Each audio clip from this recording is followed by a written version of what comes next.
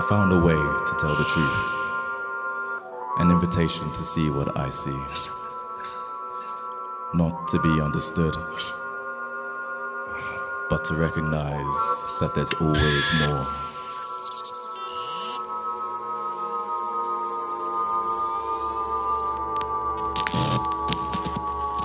Close your eyes. Look. See. Welcome to this year's Sound of the Year Awards, in which we'll be celebrating the sonic achievements of 2022. I'm Naomi Paxton, a researcher, performer and broadcaster, and your host for the evening, alongside Matthew Herbert, who will be familiar to many of you as the composer and director of the Radiophonic Institute. Hi. It's nice to be here. It was always a bit of a dream, like, let's do this thing. It sounds real, Sound of the Year Awards.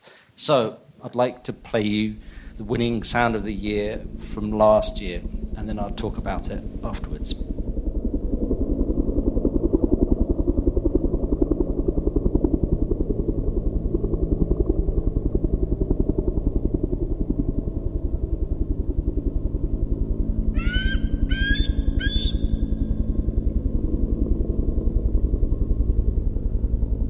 One of the things that I like about sound is I like trying to picture and trying to create and use the little clues that you've got there. So you can hear a little bit of echoing of the call from the bird, which suggests that it's near a hill or it's near something.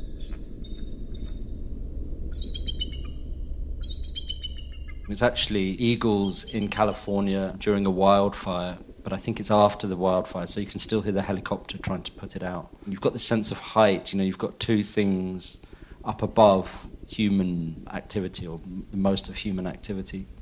And one of the things I love about sound and music is just the movement of air, and here you have two very different ways of moving air. You've got one which is a bird call and this extraordinary noise that it's making, and the other is this helicopter which is much uglier, repetitive, sort of more of a bass rumble and things like that.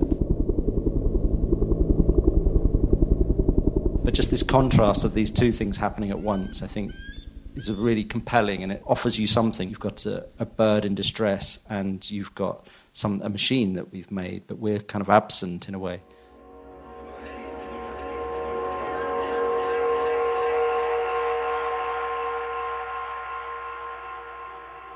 I'd like to introduce Alana Wise. Having been helping us for a while now on these awards, as a judge,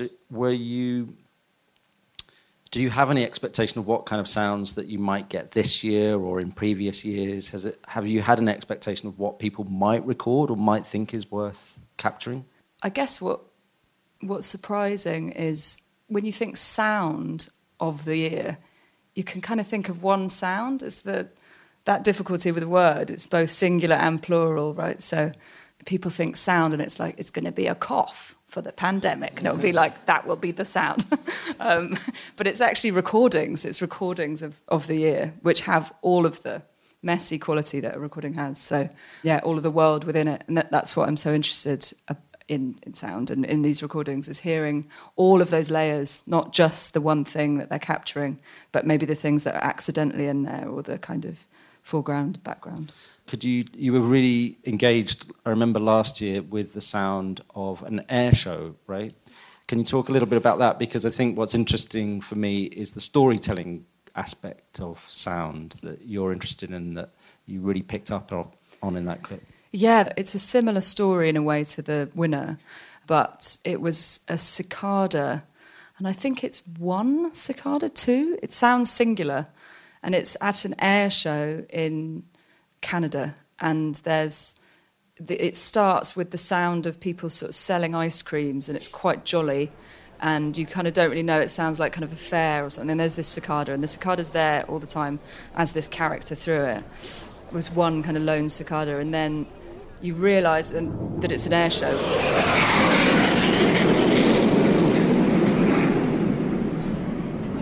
And the cicada stops momentarily and then just continues on going. And it just felt so brilliant that moment was captured. And it's not high-tech recording, but the kind of human, the animal, and the sort of big drama and the mundanity of it, and the fact that animal viewpoint is still going on.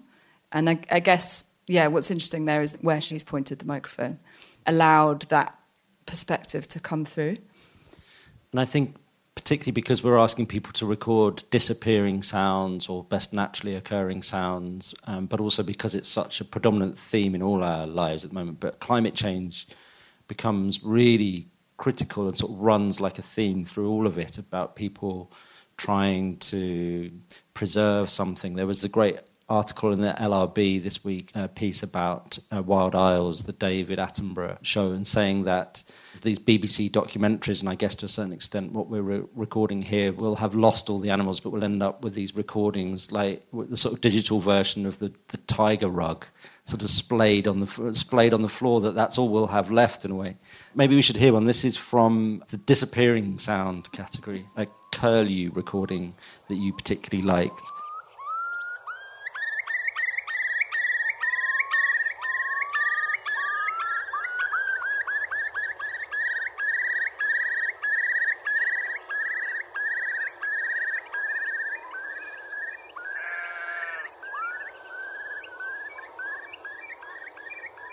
So can I ask you a little bit then, or just to have this conversation in public with me, because we talk about this all the time when we're judging, about the basis on which you're judging. And disappearing sound is a particularly difficult category because you're judging different qualities of loss in a way, of like different stories about which story is worth saving as well as which sound. So, do you take into account, or collectively do we take into account the technical aspect of the recording? There's a compositional element to the really interesting recordings, I think, which is that there's change, something arrives in the scene, and maybe because, like as a storyteller, that's something that I'm interested in. So the story, the sense of composition, and the juxtaposition of elements. So, like I was saying before, that it's not just a brilliant recording of a cicada, it's the cicada stopping when there's an explosion and continue on going. That's a story. There's poetry there. I think it's actually more like a poem than it is like a story, but in the same way that the poetry has this relationship to sound and forward motion and time. I think that's what's so interesting about those brilliant recordings. There's something ineffable about them. And like judging disappearing sound, I mean, it is so hard because, the curlews, it's beautiful. There was other birds. There was the orangutan, and I was like, am I just killing off this orangutan by not, and that was a great recording as well. So it's really hard to say, but I think it's the layering and the kind of the different, the complexity maybe of the recording. Yeah, and in fact, our winner of the very first year was a Black Lives Matter recording of a protest, but they had also submitted a recording in parallel, to be played in parallel, of a police radio backwards and forwards covering a Black Lives Matter protest. So you had those two things side by side. Okay, well, look, Alana Chance. I called you Alana Wise at the beginning. I don't know what happened there. Alana the Wise is what I should have said. But thank you for joining me. I'll see you in a minute, and I think we're on with our first award. Brilliant. Thank you, Matthew, and Alana Chance the Wise. A note before we start. Some of the sounds that you'll hear this evening come from difficult or unhappy and sometimes tragic circumstances. And of course, we have a dedicated award category for unpleasant sounds. So please be forewarned and take appropriate measures if you think this might cause you distress. I will repeat the warning nearer the relevant moments too.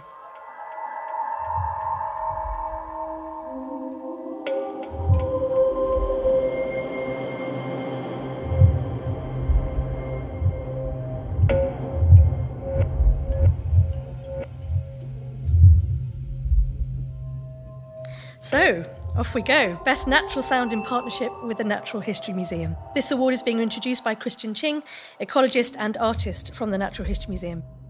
Hi, my name is Christian. I am a soundscape ecologist. So I focus on biophony, so sounds created by organisms across our world.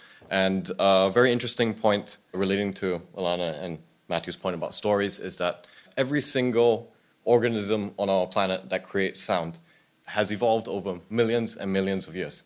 And each of these genetic codes represents a sound in some part of it.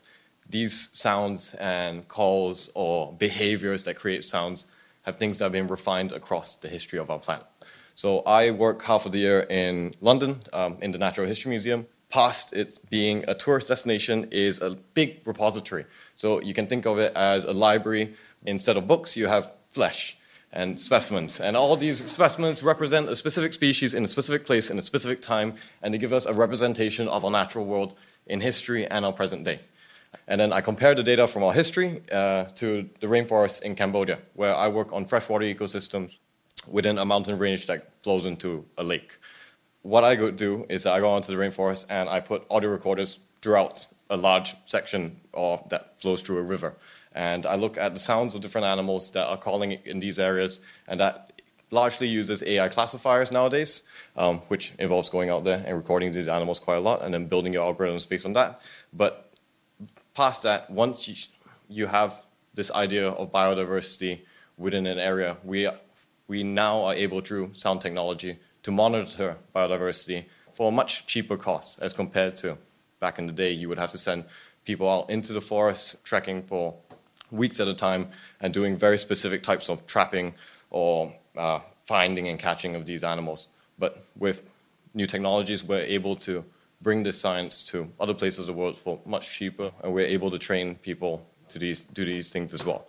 But sound is also being used across the field of natural history in other ways. So you're able to differentiate different mosquito species through the frequencies of their wing beats and be able to log different species moving across the world due to climate change, your temperature variations, your tidal shift flows, and all these other things. So I would just like to say, for the people working in sound, please continue working in it, because the technology that you guys build helps all these other factors in our world, including natural history and science. Tantalising stuff. Thank you very much, Christian Ching and the Natural History Museum. So let's turn to our first shortlist in alphabetical order of title. The runners-up for Best Natural Sound are as follows.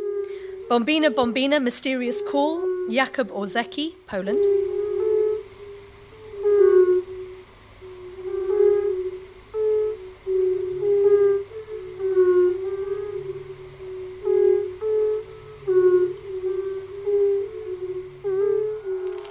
In the Middle of Giants, Pablo Caquiera, Brazil.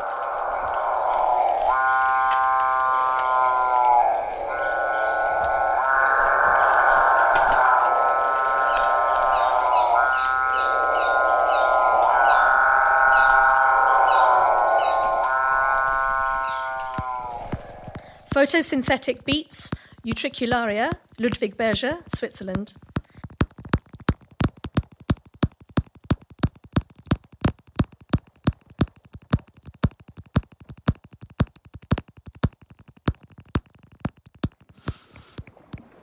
The Sniffing Rock, Manieristic, UK.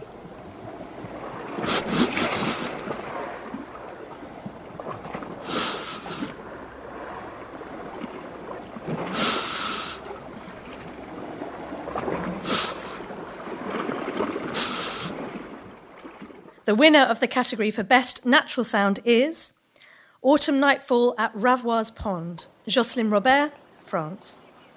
Judge Chris Watson noted of this winner that Jocelyn Robert's sublime recording of a French lakeside across sunset gave us a moment to reflect on how eloquent the natural world can be if we simply leave it to speak for itself.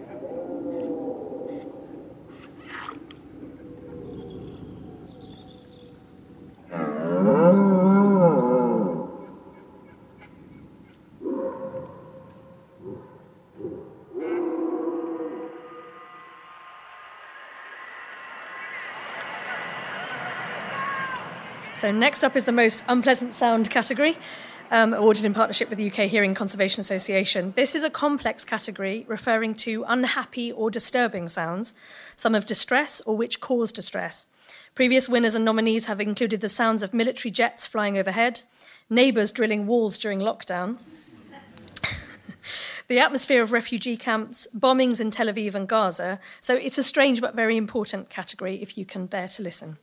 Let me invite to the stage David Greenberg, the co-founder of our partner, the UK Hearing Conservation Association. Good evening, everyone. What an emotive category. Certainly some amazing sounds that we're going to hear, but I just wanted to share some thoughts about our sense of hearing and what gives us the ability to enjoy this evening. The work at the UK Hearing Conservation Association is all about protecting the sense of hearing, both in recreational environments, but also at work, where there fortunately are laws to protect people from overexposure to noise. Now, my personal journey started off as a clinical audiologist in the NHS, working with people who have lost their hearing most typically, maybe are suffering from tinnitus, very often as a result of noise exposure, very often from work. And they would visit me in the hospital and I would do some diagnostic tests and I'd say, unfortunately, there's nothing we can do, but here is a hearing aid and let's get on with it. That was really quite a depressing situation for people who were desperate for a solution for their lost hearing. And for me, there was no solution from within the NHS. The NHS is fantastic at looking for cures for things, but very challenged when it comes to preventing disease. Hearing loss and tinnitus, there currently is no cure established. And so that led me to leave the NHS and actually try and change the way that the NHS thinks about disease, especially sensory diseases such as hearing loss and tinnitus. And my PhD then was in auditory neuroscience, because if you have the evidence to say it's more beneficial to society to prevent this in the first place than it is to try and cure it after the fact, especially if there's no cure, maybe we'll be getting somewhere. 5 years later, I concluded that academia isn't for me. Even so, the PhD was a fantastic experience. I did a couple of postdocs afterwards, all in the space of neuromodulation as a result of noise exposure. And after that, I started the UK Hearing Conservation Association with 4 directors, and we have partners across industry. I now am the CEO and founder of a company that works in hearing protection, and this category in particular brings me back to why I started in the first place. I was involved in a campaign around one of my least favourite sounds, which is the screeching on the London Underground, especially around Camden and Euston. Oh, it's about 110 decibels of just high-pitched noise. So we did an exercise where we said, we're going to map the noise on the entire London Underground. So it was an amazing experience to kind of think about unpleasant sounds, and it's very fitting, unfortunately, that I'm introducing this category. Thank you so much for supporting this initiative, and please take care of your hearing. A warning before we hear the shortlist and winning sounds. Some of these recordings may cause distress. The runners-up are as follows. Silence of Sirens, Kyiv, Philip Markovich, Ukraine.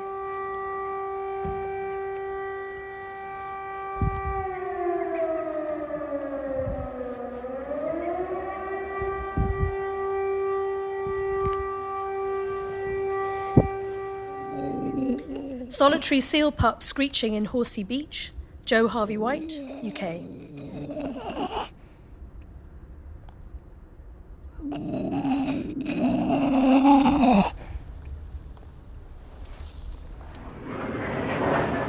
War Over Nature, Jet Fighters Training Over Wildlife Conservation Sanctuary, Samuel Monceau, Taiwan.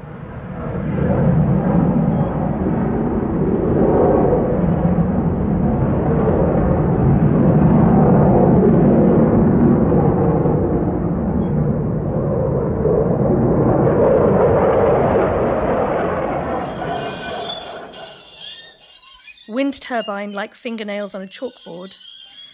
Rick Hannon, United States.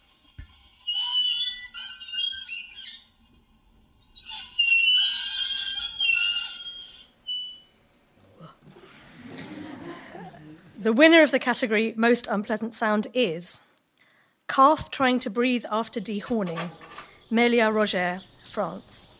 In her submission, Melia notes how, quote, violence can be so silent. Having a close recording of this calf not being able to breathe makes the situation of the milk industry very hard to listen to. You hear the stillness, how peaceful and quiet the rest of the place is, with the distant birds and chatting. But still, this calf is suffering, and no one hears it.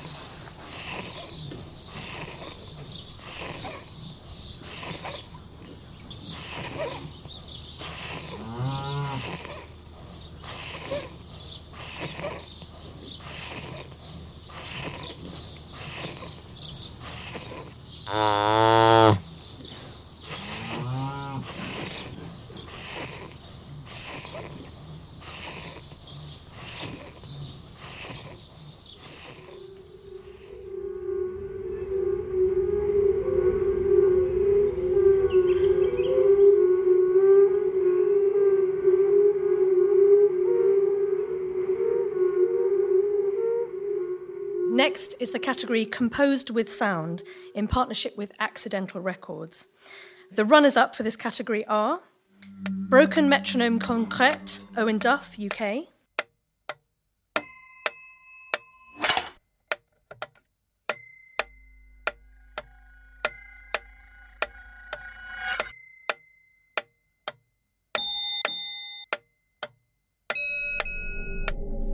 Conversations at the Edge of the World, Emma Kate Matthews, UK.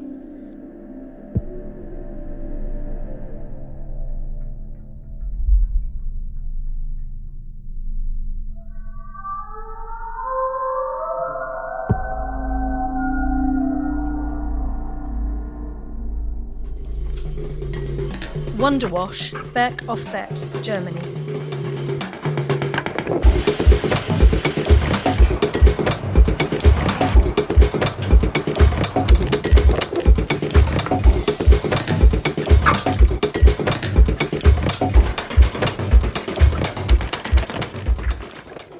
And the winner of the category Composed with Sound is Mimpi Owa, a duet with Javanese gibbons, Gardika Gigi Pradipta, Indonesia. He describes this composition as a collaboration with the Javanese gibbons in Petang Kriono Forest, Central Java, Indonesia, as a reflection on the relationship between nature and us in the current climate crisis.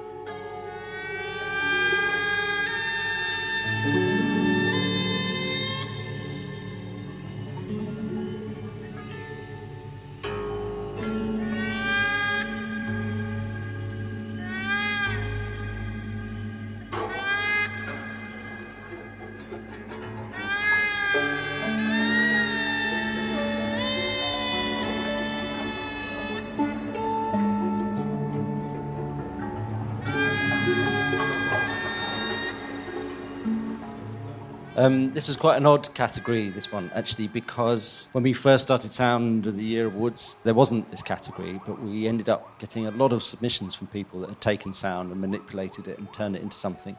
We wanted to acknowledge that, and actually we've since gone on to have quite a lot, hundreds of entries, actually, for this, so it feels good to do it. And it gives me great pleasure to introduce Drew and Martin from Matmos. So sound, what is it? It's about desire for the real. And that's my pompous philosophical sentence to get us rolling. Okay, great. So this is a sort of show busy story. I don't mean it to be show busy like this, but I was first introduced to Matmos's music by Björk backstage at a festival in Spain, and it was the first time I'd met her, and she grabbed me and she's like, "Come and listen to these guys making music out of a balloon." And so we went to her trailer and we listened on repeat to a balloon song. But since then, they've made music from all sorts of things, washing machines, different types of plastic and plastic waste. And one of the most important and interesting records I think that they've made is A Chance to Cut, A Chance to Cure, made from plastic surgery operations. And so I guess my first question to you would be, having worked with sound over a number of years now, I wondered how your relationship with sound has changed. Like, do you take it more seriously now than you did, or do you treat it more casually? Do you treat it just purely as materials, or are you more and more engaged in actually the sort of the context and the things around it? How has that shifted for you over the years? Well, first of all, it's a delight to be here and to be in conversation with you, because whether or not Björk realized it, a lot of our ideas were stolen from listening to your Dr. Rocket 10-inch career, where you were making tracks out of cameras and rocks. So, you know, I feel like there was a kinship there. We were like, the risk of getting busted is extremely low. Yeah, to ask about sound and whether our attitude towards sound has changed over the years, I feel like I've watched a culture explode around social media and the rise of the internet. And at times it makes me feel defensive about something that I think of as embattled somehow, which is music. Music used to be this locus of people's identification, and maybe culture has shifted in how we use music, but that's really different from sound as such. And I think the desire for sound and the capacity to take pleasure in sound shows up no matter how culture changes. So when things go viral now and it says sound on, it's because you really want to hear that little piece of metal dropped down a drill into the core of the Earth's ice. And maybe you hear that sound as sound and it just sounds like a science fiction noise, but maybe it makes you think about how much ice there is and how long there'll be that much ice. That is, sound ripples out into politics and meaning, but it's also a material fact. And I think that's what's so rich about it. As far as how... Whereas music doesn't, and it's just stupid.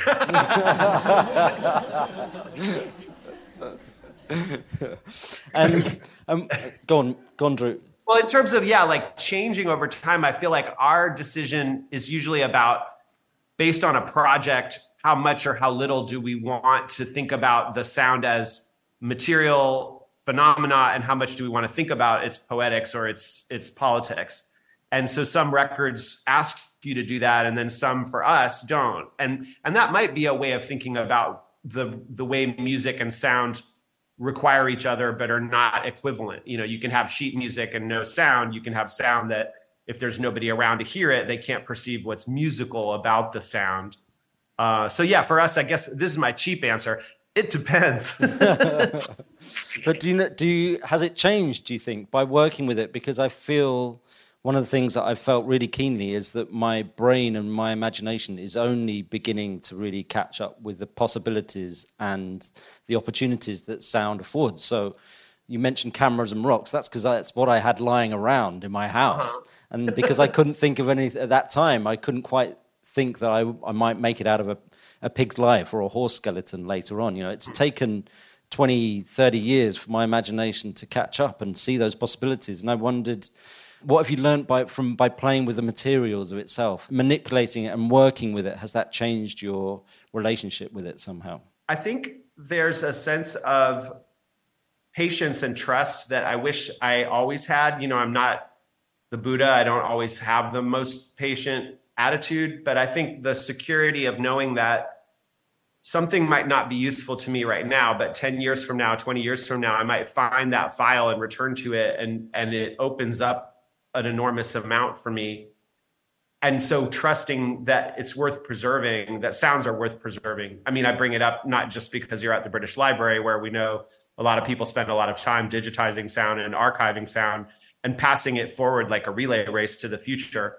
So I think that feeling that recording technology is a form of memory and a form of preservation, and that there's something maybe urgent about the stakes of every time you hit record, you don't know what afterlife that sound might have. But do you feel like that's changed for you over time? I know you're not answering his question. I'm just saying stuff. I don't have a great answer for it. Okay, so I stopped working at a school, and I live in a different city than I used to years ago. And now I just sort of work with, not in any formal way, but like with individual kids. Like I have a new best buddy. He's 21. He was like, "You're going to show me all about like sound stuff." I mean, he never even said it. It was just, we just do it. And when we go out, and like he's got the microphones and I've got the headphones, and we don't speak, and we're having that imminent sound recording. This could be something in the future. This is what it is right now. All those emotions flood back to me about how exciting and vital every little like creak and bump and XLR noise is. Yeah. So I wonder, like so many things, am I just returning to the youthful past? I'm not pickier anymore. I don't think I'm more refined as a result of decades of work. I feel like I still feel voracious, and I still feel like everything might have a use. So I don't know if it's a model of like you get better and better. I'm not sure about that. I think it might be that every day, in a weird way, you hit reset, and like every day sound gives you something potentially new, but you have to let yourself be open to it. You have to like open the window, I'm going to try and ask it in a different way, okay? Which is about ethics and about context. And for example, if you're taking the sound of an operation of somebody having a nose job like you did, what responsibilities do you have to those people, to the circumstance around that, to the sound itself? If you're telling stories and you're inheriting these stories and you're working with these kind of interesting materials in a new way, are you conscious of of those ethical questions around it, or does it still ultimately do the joy of the materials and the manipulation it's a of really materials good trump? question, and I think so. I feel like there are things that I've sampled where I felt like it was incredibly intimate as a sound, and yet it wasn't personal in the sense that nobody would hear that and know whose human fat was being sucked out of the cannula in the operating theater. So I felt like that was a super intimate recording, but not one that was about someone's individual stake. I took part in a lot of the protests against police brutality and against an armed police force on my campus. And I recorded myself yelling with big crowds of people at protests. And I felt okay about that. But an activist, Tawanda Jones, was speaking about the death of her brother on the campus of Morgan State University in Maryland. And I didn't feel like I could just take Tawanda's testimony about her brother and just sample it like that was just mine because I happened to hear her give that speech. So I think that feeling of ownership, do we own the events that happen to us? It really depends on the context and who you're with and what the stakes are. If you can walk away and feel like, yes, this is my sound to work with versus that's not my story to tell, or that's not me. I don't think it's necessarily different from writing a memoir.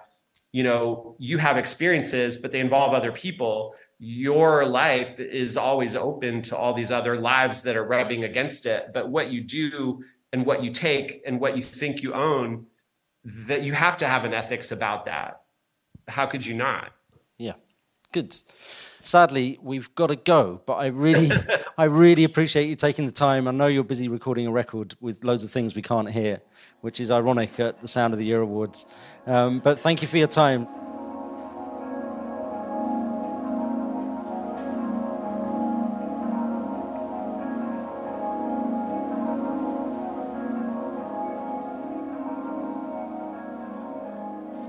Our next award is for Best Sound Innovation in Everyday Life in partnership with Quiet Mark, which recognises a new technology, appliance or technique made in 2022 that has improved day-to-day sound.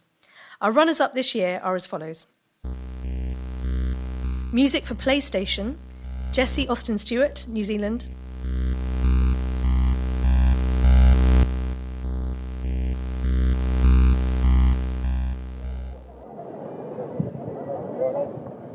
Mutations, Candida Borges, United States.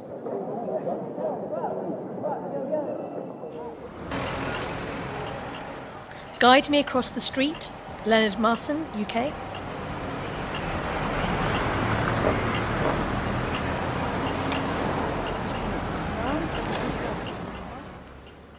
And the winner of Best Sound Innovation in Everyday Life category is Vaillant Aerotherm Plus, Vaillant UK. Vaillant's Aerotherm Plus is one of the greenest heat pumps available on the market and is designed to exceed the heating requirements of today. It uses a natural refrigerant with an exceptionally low global warming potential, and the product is very quiet. It can even be used in densely built-up terraced housing estates.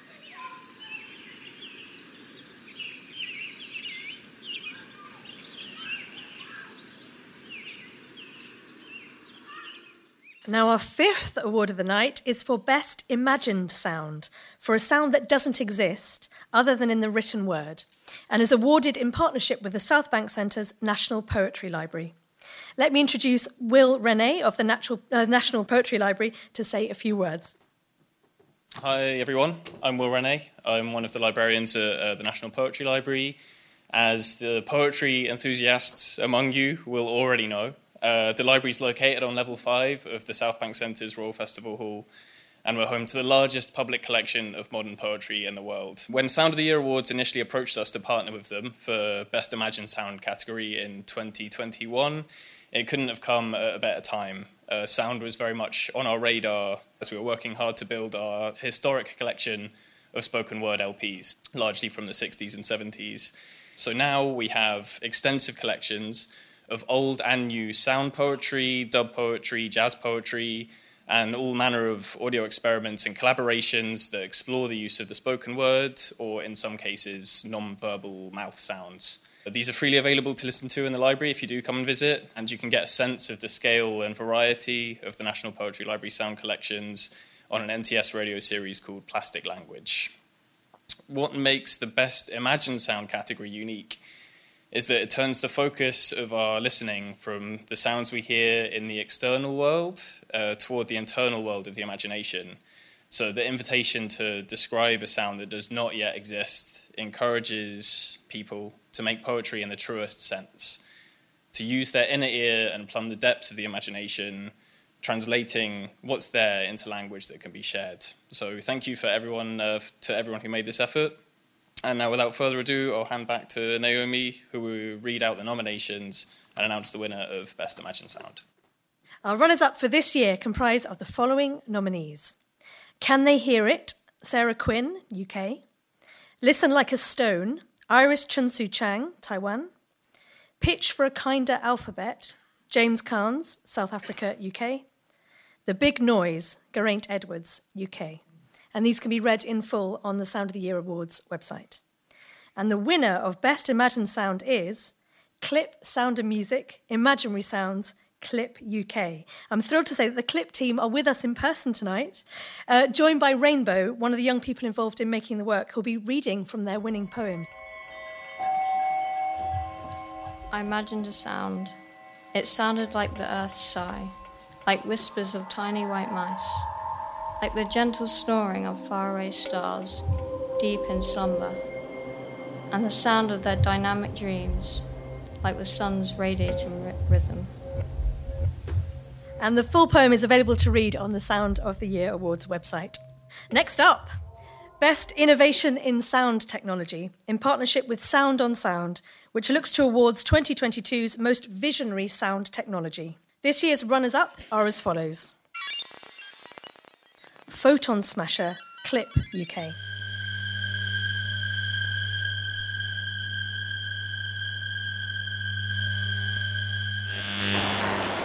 Mood Sonic Soundscaping, Mood Sonic, UK.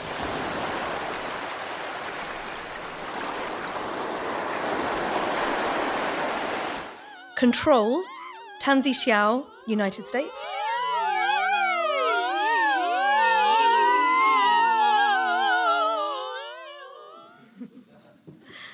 And the winner in the category of Best Innovation in Sound Technology in partnership with Sound on Sound is Sediment Narratif, Nicolas Rochette and Audiotopie, Canada. Nicola describes the work as, quote, an audio creation made for a very peculiar audio system, presented as a quadraphonic underground sound system that can be heard and felt if you lie on the ground. Buried, it is invisible, but you can feel the vibrations and even understand a story with the audio wave passing through your whole body.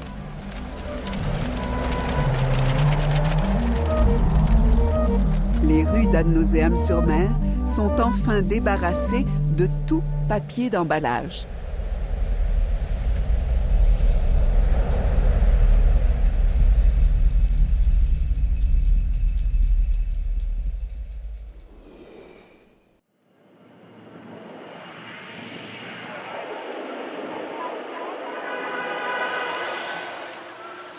Now, the next category is rather special. Disappearing Sound, a sound worth saving, is awarded in partnership with the British Library.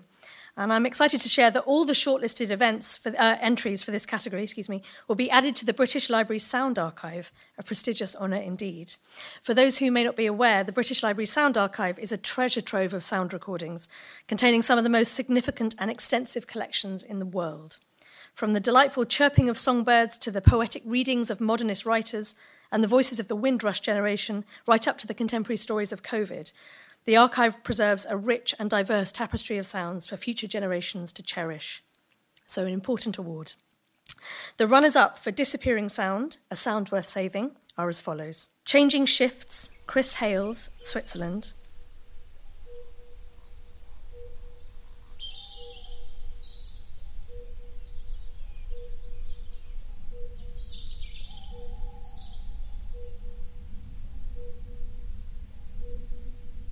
Curlew Bubbling Song, Merlin Driver, UK.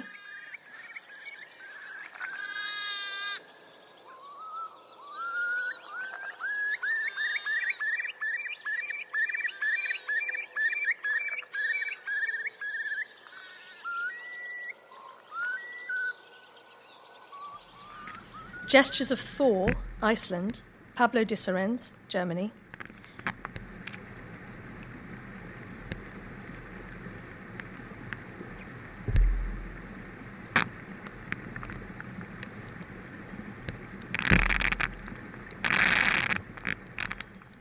Remouage, Sad del Bosco, Giuseppe Cordaro and Riccardo Caspani.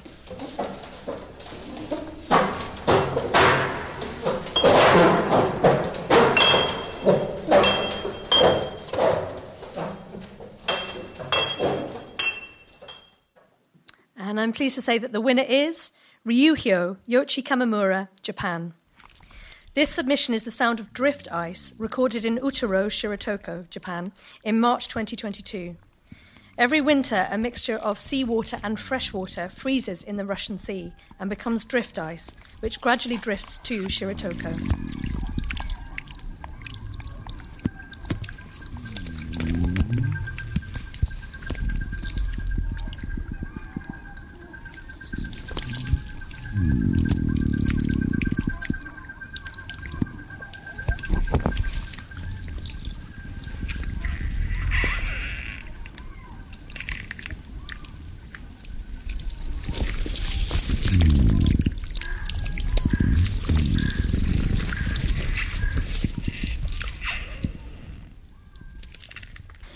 Now, moving on to the children's category. In partnership with Minute of Listening, children are invited to create a graphic score and submit their own 60-second soundscape exploring the theme of ecosystems. We would like to showcase a submission that has been sent in by the Primitive Percussion Youth Orchestra from Cornholme Junior Infant and Nursery School, located in Yorkshire, here in the UK. Their teacher, Mark Williams, submitted this impressive work, which involves the class recreating the sounds of a Yorkshire clough, a steep-sided valley, using a variety of found objects and instruments.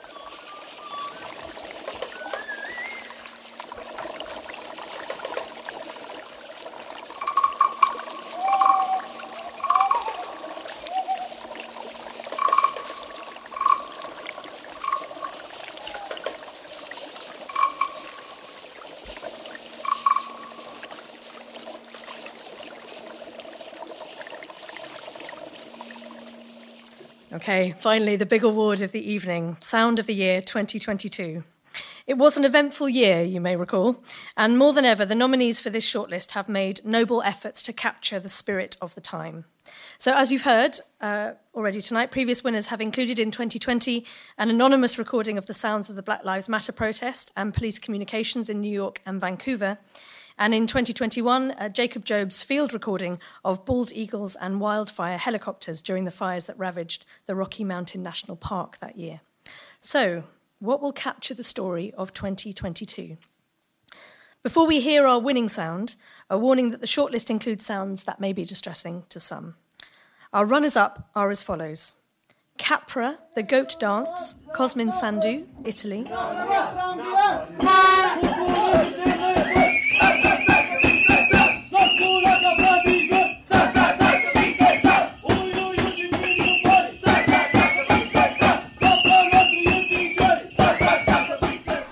Community, Hamed Makfakiri, Canada.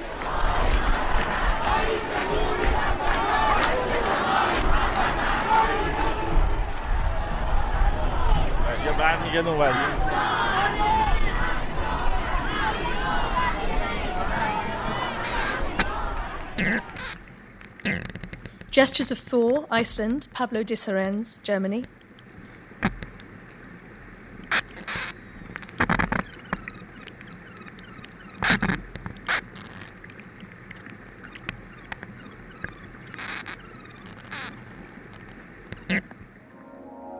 King and Bells, Sheffield, Duncan Chapman, UK.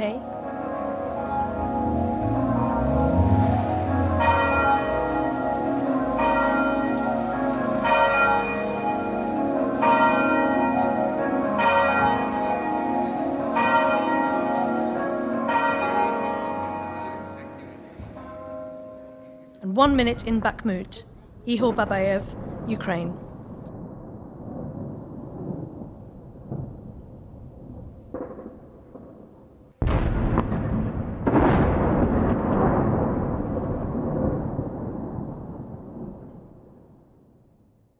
And the winner of Sound of the Year 2022 is February the 26th, 12:07 a.m., Chernihiv, Anton Stuck, Austria. In response to this recording, Judge Chris Watson noted, year after year there are, unsurprisingly, common and significant themes, the natural world, the climate emergency, protest and warfare. Anton Stuck's capture of a moment in Ukraine was clearly the most powerful and moving experience for me as a judge.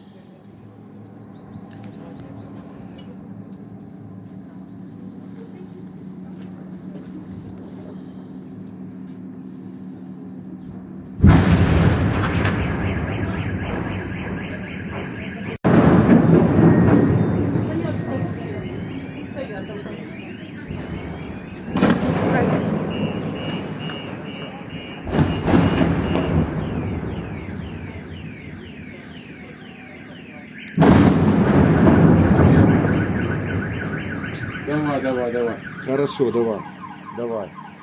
Что, под плитой или? Да. Забирай шмотки.